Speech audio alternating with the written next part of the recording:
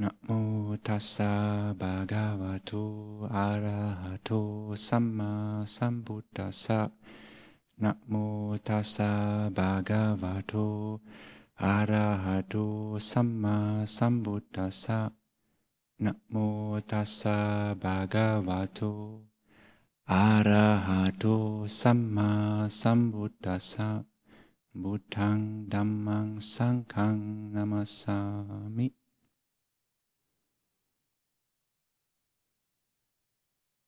So it's nice to have a look around here and see it is a very familiar crowd, a lot of faces I know, and also that means there's not so many visitors coming in. Maybe something else going on tonight. Maybe a lot of people are on Fridays for Future March in London or so. But yeah, it makes it kind of nice and cozy. Again, just mentioning it over and over again, even as you see the monastic Sangha, we are a very few at the moment. And but even within that, it feels kind of nice, you know, less crowdy, less energies, and yeah, very kind of intimate. Yeah, so there's a few more people coming in. That's nice. But also, I like to talk tonight about something, very precious, very good, and very valuable, which was our annual family camp, which happens in August each year, and it just finished a few weeks ago. And as it was going on, it was a lot of fun. It was a lot of insightful time, a lot of quality time together we spent there. And we were staying together as a group of almost 90 people for 9 days, which was very special. A lot of people were camping out on the field and staying at retreat center accommodation, and also kind of a very new thing or a norm, I believe, maybe since it's been going since donkey's years. This time, probably the first time that we were having it without any nuns joining in and supporting that, which was very, very sad to see. So there was a lot of interesting monks but later on then, luckily, Sister Tejasa came, or Sister Tissa, excuse us.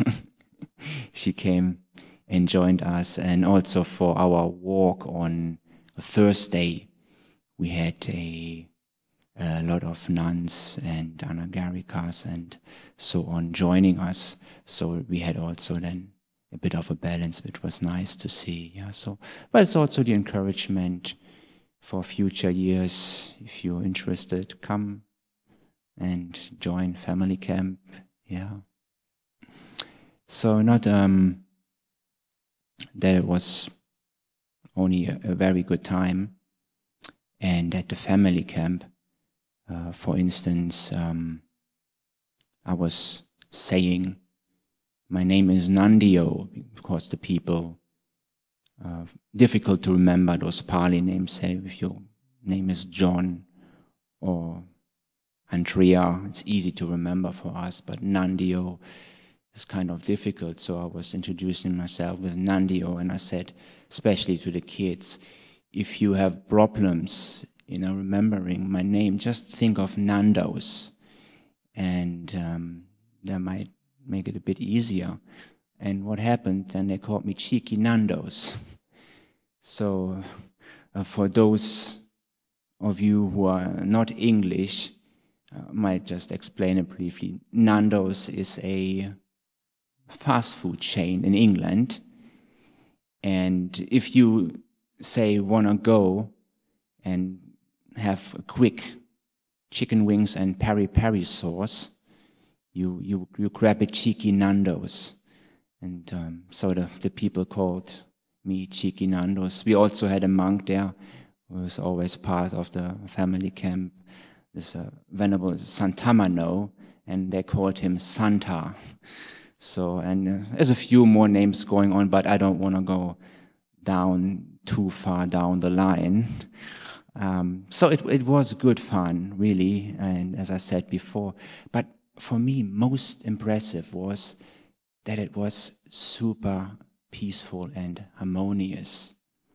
And that I'd like to blame on the theme we had going on for this year, which was the Brahma Viharas. And the Brahma Viharas, the kids called them the brown bananas. But the Brahma Viharas, they are basically mature emotions, or you can call them the heavenly homes of the heart, you can call them true love. And they consist of 4, which is metta, or kindness. Then there is karuna, it's compassion.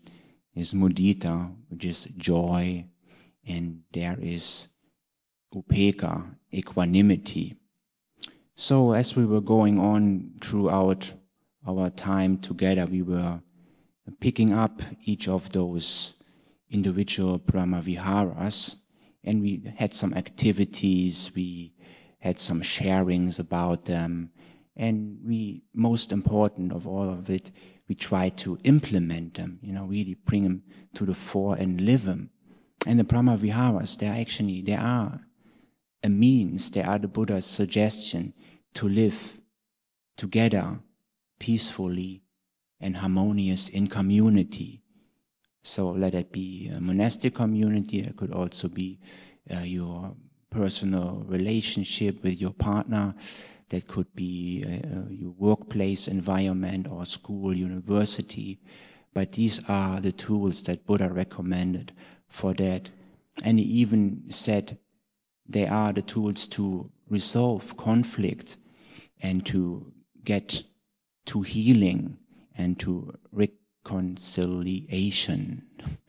So, and it was incredibly, really, we didn't even have to go so far down the line to do a lot of healing work and conflict resolution, because it just didn't happen, and I was just imagine the sheer size of the camp with the people coming together, and different ages, loads of youngsters and middle-aged, and we had quite a few grandparents there, but it all went very, very smooth thanks to the Brahma Viharas.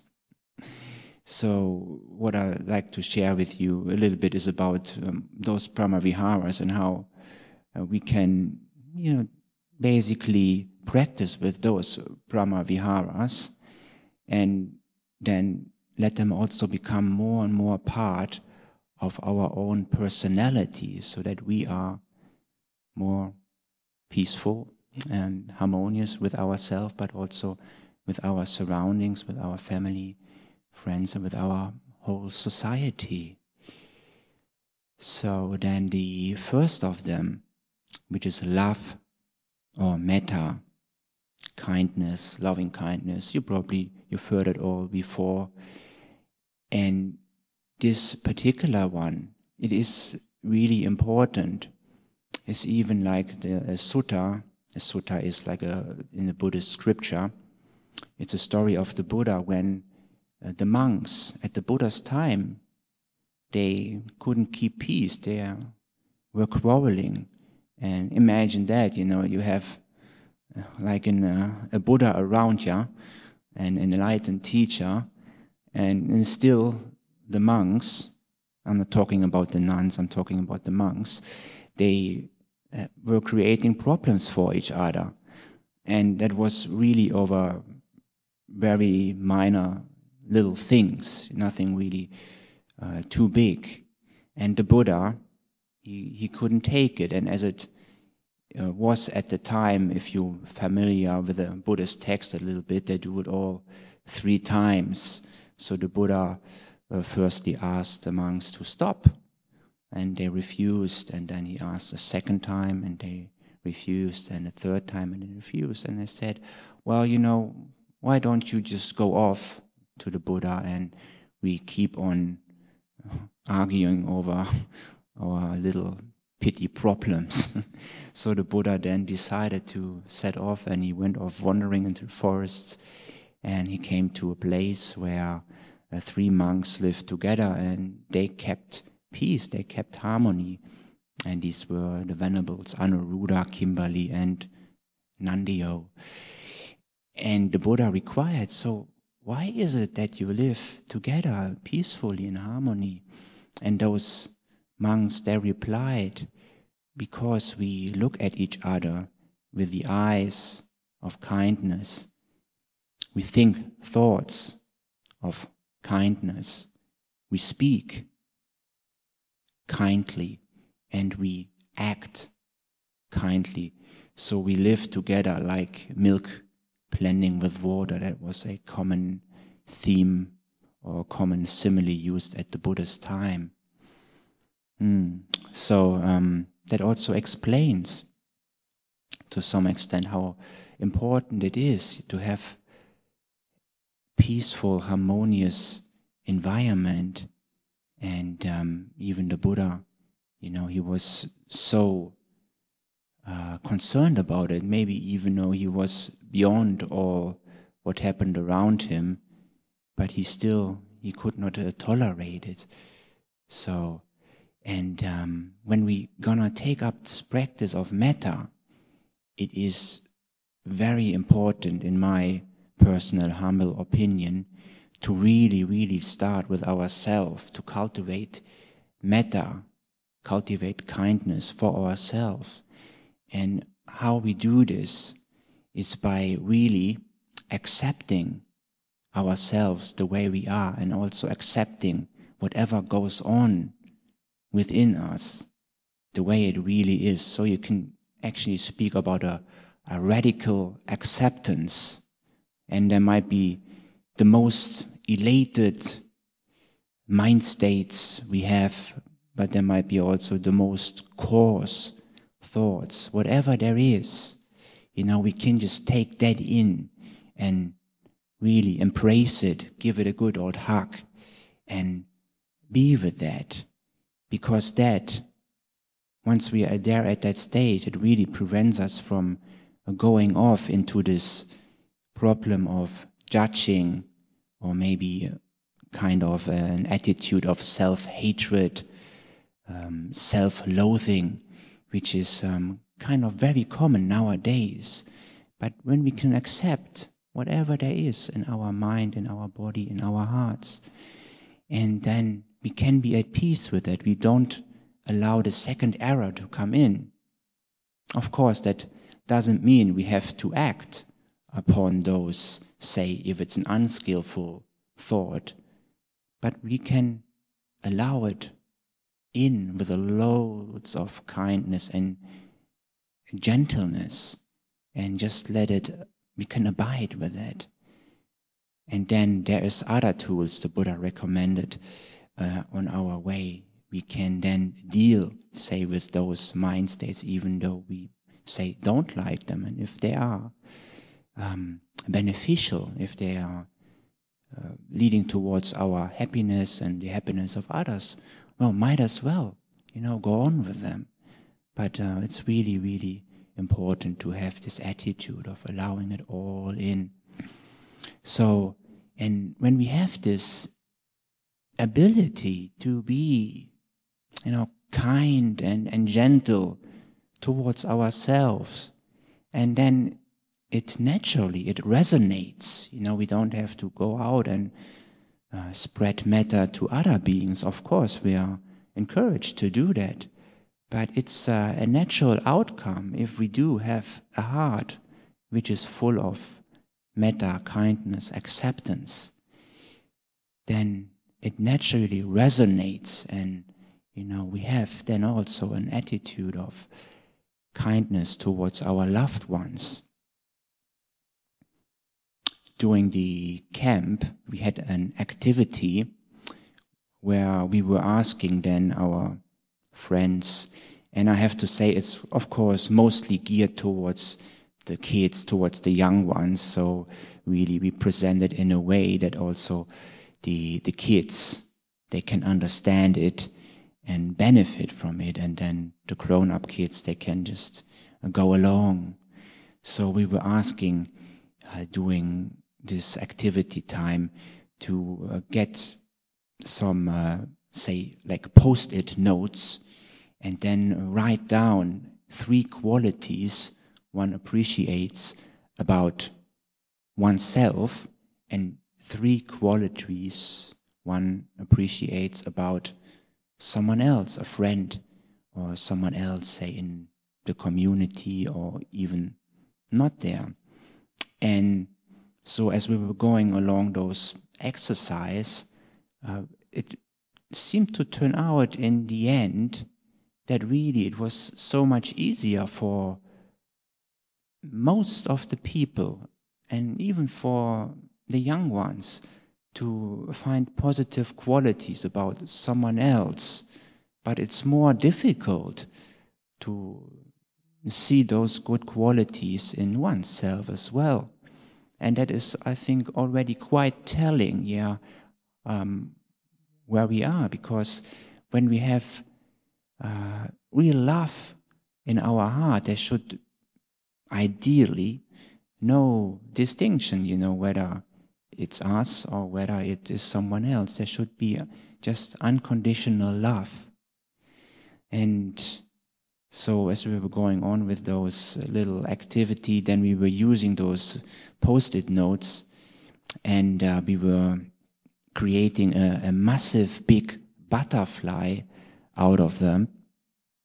And that then later on went up in the marquee, which was sitting on the field and was hanging there, this huge butterfly with all the different dedications, so to speak, of goodwill. And that was kind of the overall theme.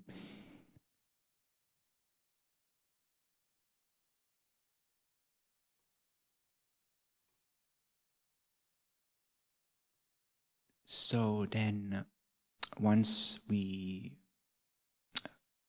familiarized ourselves with the theme of kindness, of metta, gave us a bit of a grounding, opened the heart, we went on to the next of those Brahma Viharas, which is karuna, or compassion.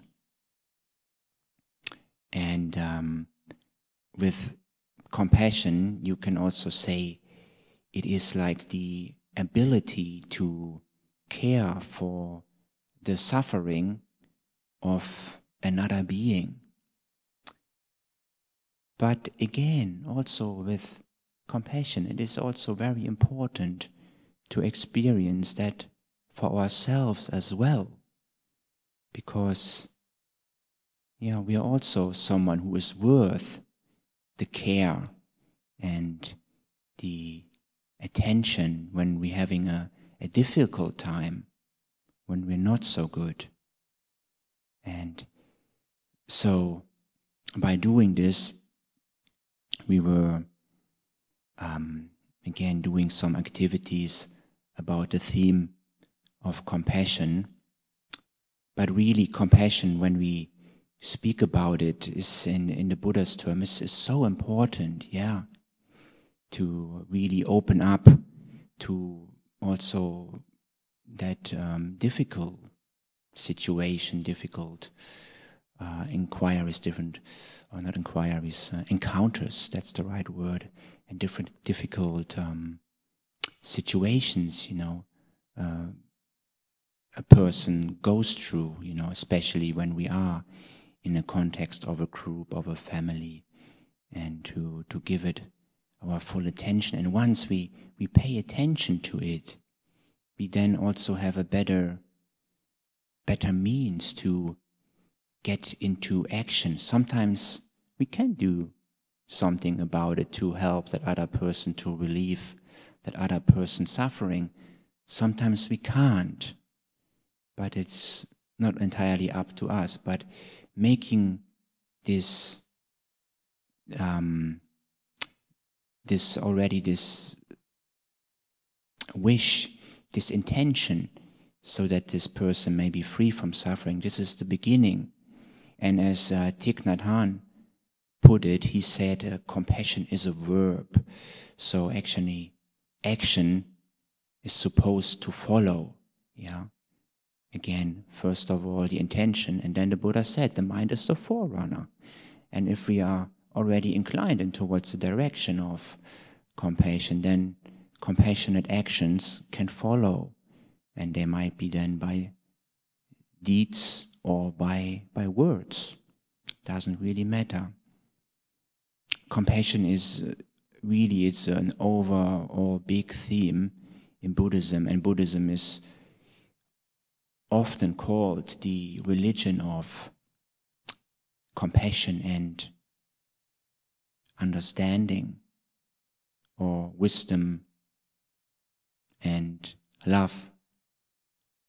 So you see, when we do, say, our investigations, our reflections, our mindfulness practices, we then cultivate a better understanding of our own, first of all, because it's most of the time geared towards our own experiences, our own joys, but also our own sufferings.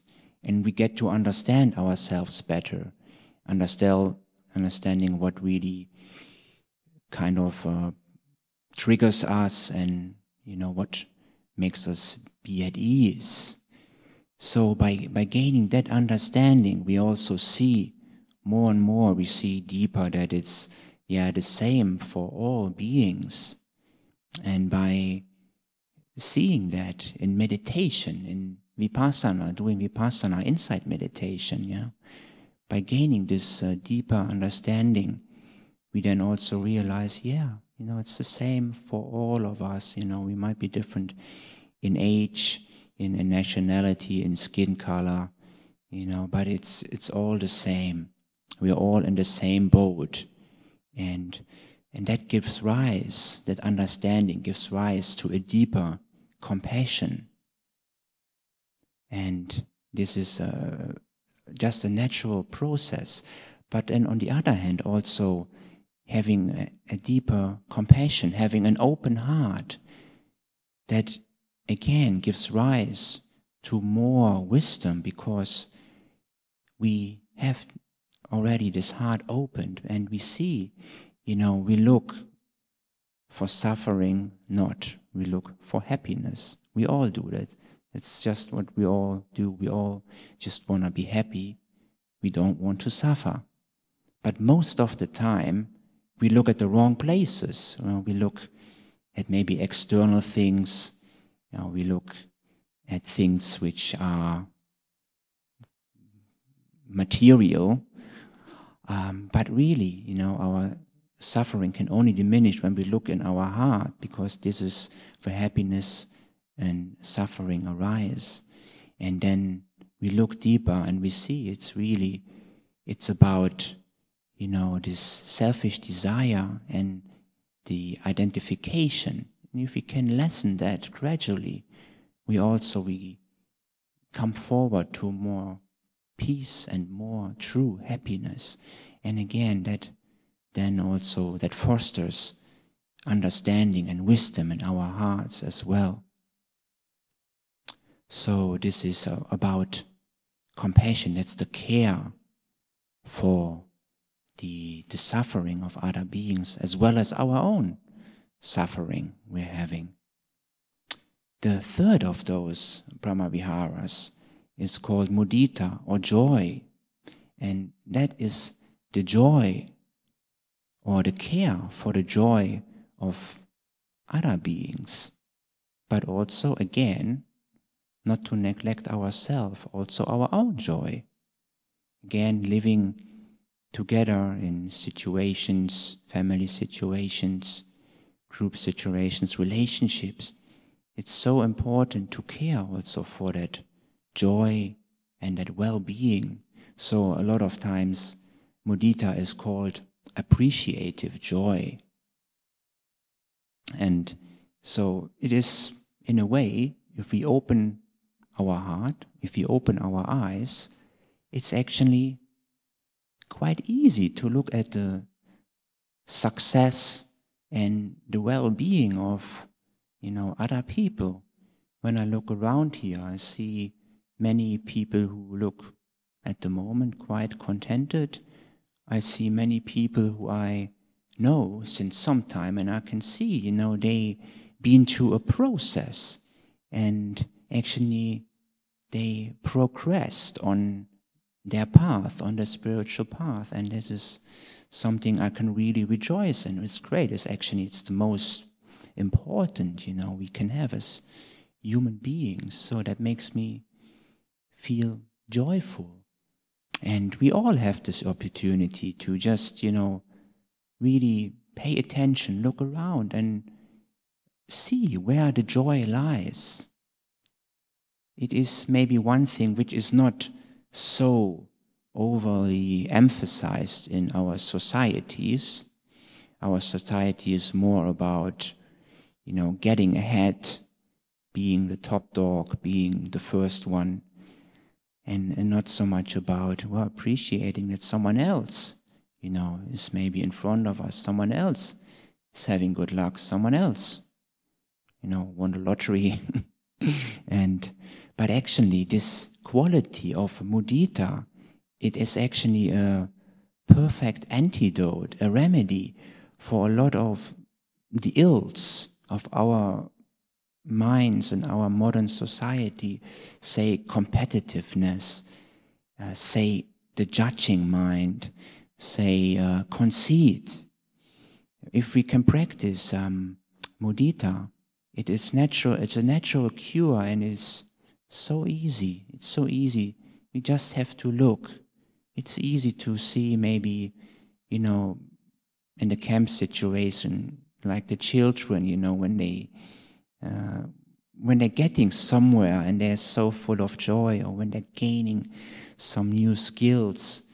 And it's just where we really pay our attention. We can train ourselves in order to do that. And this is really very much in line, because the Buddha's teaching is a training in even a self-education. And we just have to see, wow, this is our school, this is our family camp, our little own project. I know some people here, they like to have their little projects, so we can make it our little project, say for our personal retreat time or so, or for maybe the next few days, and just, look at the joys, again, at our joys as well. It's easily overlooked.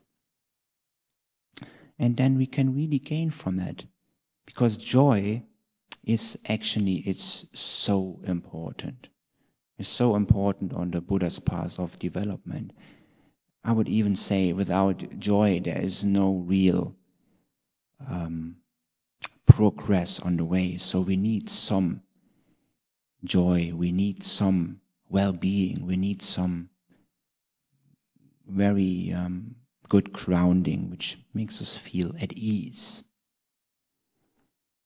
And as we speak about this quality, this beautiful quality of joy, mudita, my friend Tan Kemadasi was telling me a nice story about, say, like a dog, an angry dog, an aggressive dog that goes into a hall of mirrors, and it sees its reflection not only 20 times, but say maybe 50, 100 times, and it feels like surrounded by aggressive dogs, and it feels even more intimidated and gets more aggressive. But if a dog, a happy dog, walks into a house of mirrors and it sees itself surrounded by 50,000 happy dogs, it is even more happy. It smiles and it's just over the moon. And so it's also with, mudita. it doesn't mean, that our own joy diminishes when we share it, when we give it away, when we, really, share it with the world. No, it's quite the opposite, and that's the beauty about it. It grows, it becomes even bigger. So if we do have joy and we have the ability to share it, that is the highway. We can use it to really further our practice and our well-being and become more joyful, more happy, and more contented.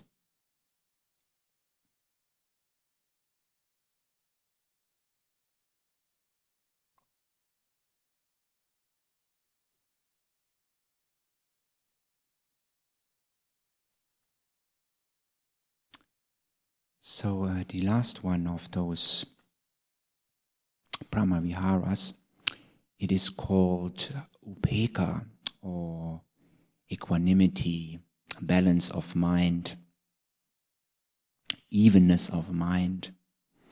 And that is something which is also very much related to our wisdom quality. Whereas those aforementioned qualities, they're really, you say, hard qualities, if you want to call them like this. Upekkha, equanimity, has of course also this developed, quite pure, quite still hard, but it also has like a lot of understanding, which is part of it as well. So, and then by understanding, say, the situation the way it is, it makes us also a lot of times more balanced with the rough waters, with the vicissitudes of life. Because sometimes there is things we can change, sometimes we cannot. And especially when we look at the quality of metta, for instance, when we pay attention to what's going on in our heart, in our mind, we can tune inwards and we can really take on those,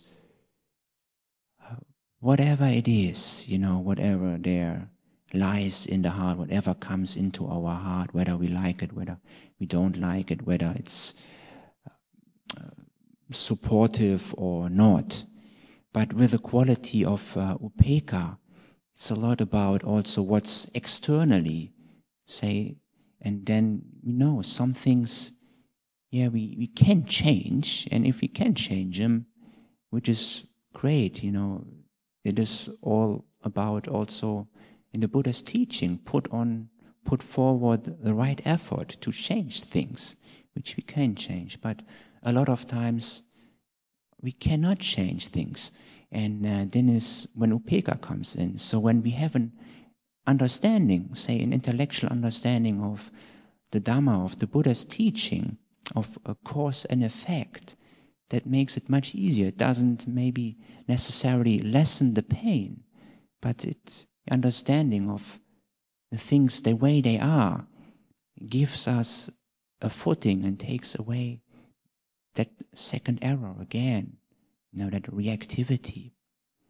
And so, say for me, my father has passed away in March this year, and of course it is a very sad thing for me, and to see him go and to witness that and to be with that grief as well, and being alone. But also I knew that he had a medical condition, and I was aware due to that medical condition that he could go any time. And as it happened, I was of course shocked in the beginning. I was deeply sad, but I had this understanding of heart that is actually part of life, and so it's part for all of our lives. We having this condition which the Buddha called birth. We all came into this world, and we all have to leave this world at one stage. So if we can get a better understanding of reality, then we might also not be so completely overwhelmed if, it happens, say, to a person which is close to us, or even like if we have to face hardships in our lives. And one thing that is good to think about is the 8 worldly winds. The Buddha called them the 8 worldly winds. And you see, even by the story I was telling in the beginning, they even were taking place in the monastery, those 8 worldly winds. And they are about basically things which just happen, and they are part of reality, part of nature. These 8 worldly winds, they are a praise and blame, they are a loss and gain, they are statues and de-statues, and they are happiness and suffering. And as we are practitioners and as we observe them, they happen in all of our lives, Again, regardless of where we are, they just come true. But if we can develop the mind quality of upekkha, of stability, evenness, we are better prepared to withstand those winds and not so easily to be swept away by those worldly winds. So an example how I remember those worldly winds is that simile of a person going into a casino and he is gambling. And if that person wins, has the win situation or the loss, then we have that, losing and winning, loss and I'm confused now, gain and the opposite.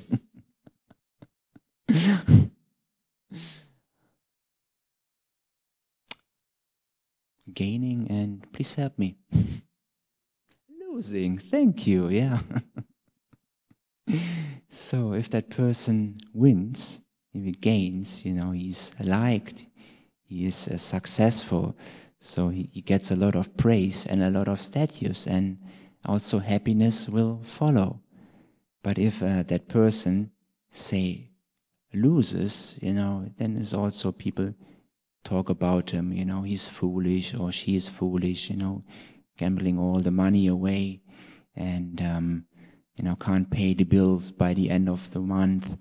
And then there's also, it always comes along with a lot of these statues. No one wants to be with a loser, and people try to get away from people who are not successful. They feel more drawn towards the winners, and he gets also, that person gets the sticks as well, and what follows is then also in the end is suffering, because that person has lost.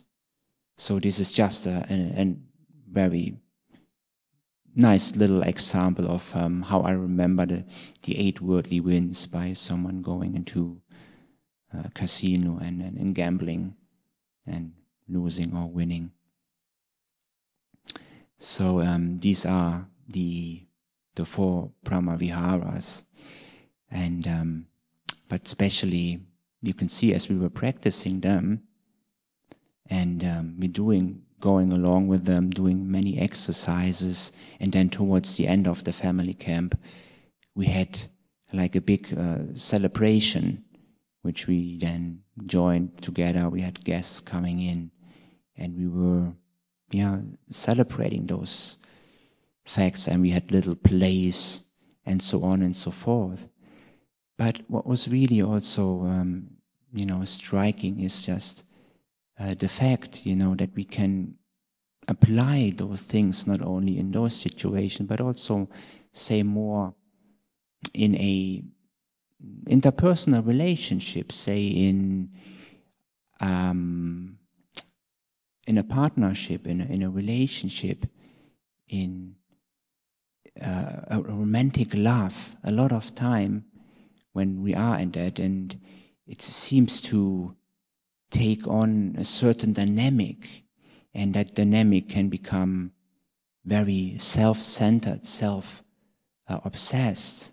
But where else? The Brahma-viharas, they are true love, they are real love, and they really help us to love ourselves and love our partner in a true way.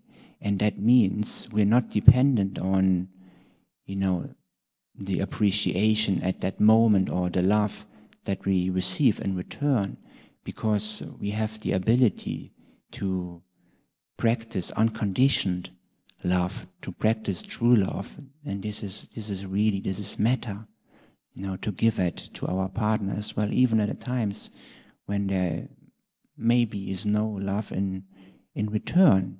But that doesn't mean we have to turn away or we have to get sour over that whole deal. But then also the other qualities of compassion and joy, they are care about our partner's joys, but also the suffering. So it's the ability, the empathy, and the sympathy to be with our partner in the good times, in the bad times, in situation when, there is something really positive, but also in situation when it's, say, rather tough and a struggle. And if we have that cultivated for ourselves, and then we can also share it with our partner, that means true love, that means real love. And then also the last of them, upekkha, equanimity, is also sometimes, again, things do go rough in relationships as well. But that also gives us maybe the distance, and the balance to maybe stay a bit out of it. Don't get too drawn maybe into that vicious circle, and observe it more from the outside. And with that, stay more focused for ourselves, in ourselves, and then we can also share that stability of mind, that stability of heart with our partner as well. And that is a great support for our relationship then. So as we are doing this, and also I see some of you is thinking about, how do we practice this? But there's also the question might arise now, it's all nice and good, the Brahma-viharas, or the kids who say the brown bananas, but they're really, they're not real Buddhist practice, they are pre-Buddhist anyway. I've read it all in the books, it's not a real Buddhist teaching, and it's sort of like a bit of wishy-washy and, complementary teaching. But also we try to explore how it is actually. It's not that, it's the heart of the Buddha's teaching. It's a heartful teaching, but it's also the heart. And we were doing this by comparing the 4 Brahma-viharas to the 4 Noble Truths. And as we were looking at the 4 Noble Truths, say the first Noble Truth is that of unhappiness or dissatisfaction, and that repair that with the quality of compassion, because in our lives we all go through phases, we all have encounters on a daily basis of dissatisfaction, of not getting what we want, and the whole description of the Buddha's teaching of suffering. So if we can appreciate that with a sense of karuna, then we are there already. We are open up. And the first Noble Truth, it also comes with a task. And the task the Buddha asks us to do is to take it in. The first Noble Truth should be apprehended, it should be understood. And by opening up, by giving ourselves in the face of difficulties, giving ourselves this wholehearted compassion, we're opening up to it. Or the second noble truth, this is the cause of suffering, which is basically that desire, that selfish desire that always wants or doesn't want, or goes maybe out to the senses. Yeah.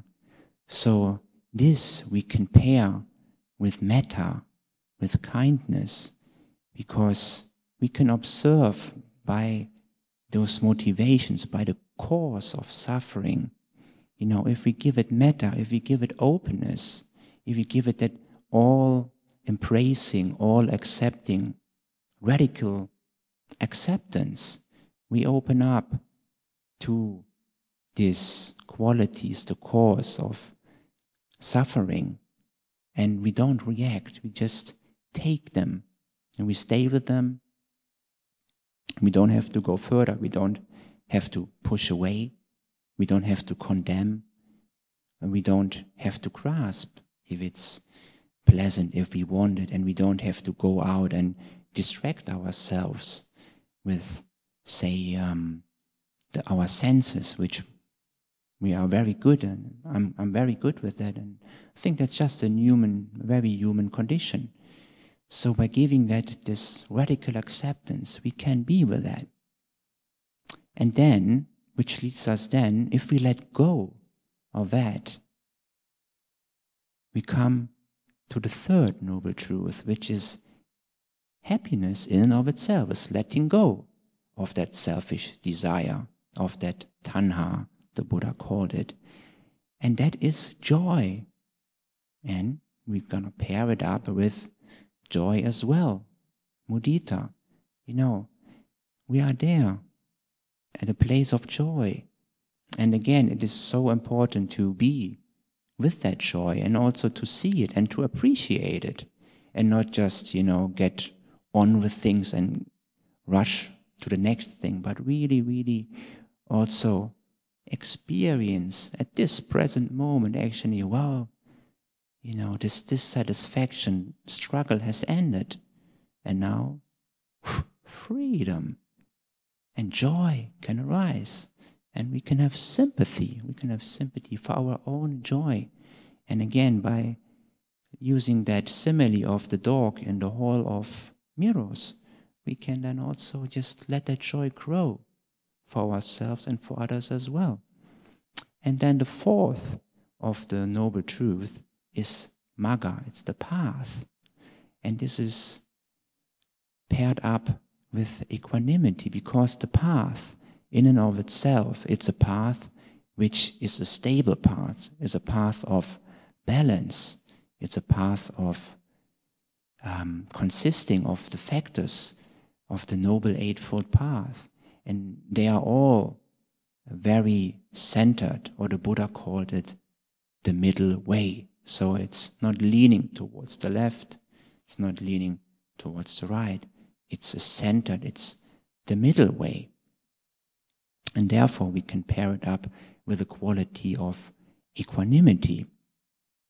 But even when we go and investigate a little bit further into this Eightfold Path, the Buddha's description of his teaching, the core, again, we can see,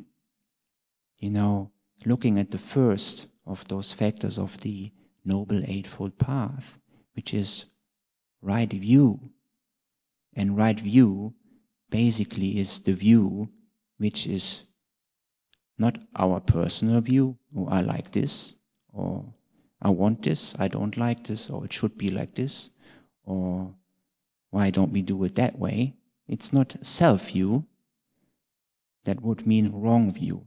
It is right view, and right view is the view which is in line with nature, which is in line with the way things are, which is in line with Dhamma, you can say. And this is the first of those noble qualities. And it consists, so to speak, of this the first factor of the Buddha's wisdom teaching. But that is directly paired with the second of the Noble Eightfold Path factors, which is right thinking.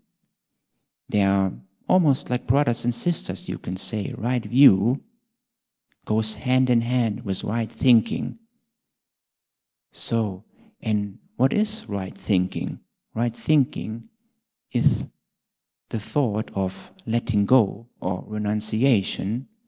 Right thinking is the thought of metta, and right thinking is the thought of karuna. So you see those three qualities pointed out by the Buddha as right thinking. They are really two of them. They are the Brahmaviharas. They are metta and they are karuna. And they are in the basket of wisdom. And that also shows that it's not something which is complementary, which is, a bit of a feel-good teaching and make ourselves, happy and give ourselves a bit of a quality time by just applying a bit of metta here and a tiny bit of upekkha there, just to be happy enough, good enough. No, it's sitting at the core of the Buddha's wisdom teaching. And again, the wisdom in the Buddha's teaching is the forerunner for all those other path factors to follow along. And again, as they grow, as they progress, then they strengthen the wisdom quality which is already existing in our hearts. And this is a nice rounding up of the Buddha's teaching, I would say, and also I would call it a nice coming to a completion of this talk about the family camp and what we did at our time there, but also the encouragement for all of you. So please reflect upon what you heard, take in what is beneficial, what is leading to deeper happiness, what is leading to real love. And if it's not beneficial for you, then just leave it into this hall and leave it in this hall here. And just rejoice in what you're having, and encouragement to look at those qualities of heart, look at these qualities of mind as well, and cultivate them. Make use of them and cultivate them in such a way that you can live happier for yourself, but also in your relationships, in your families, and in the whole society. So may you all be well, happy and peaceful.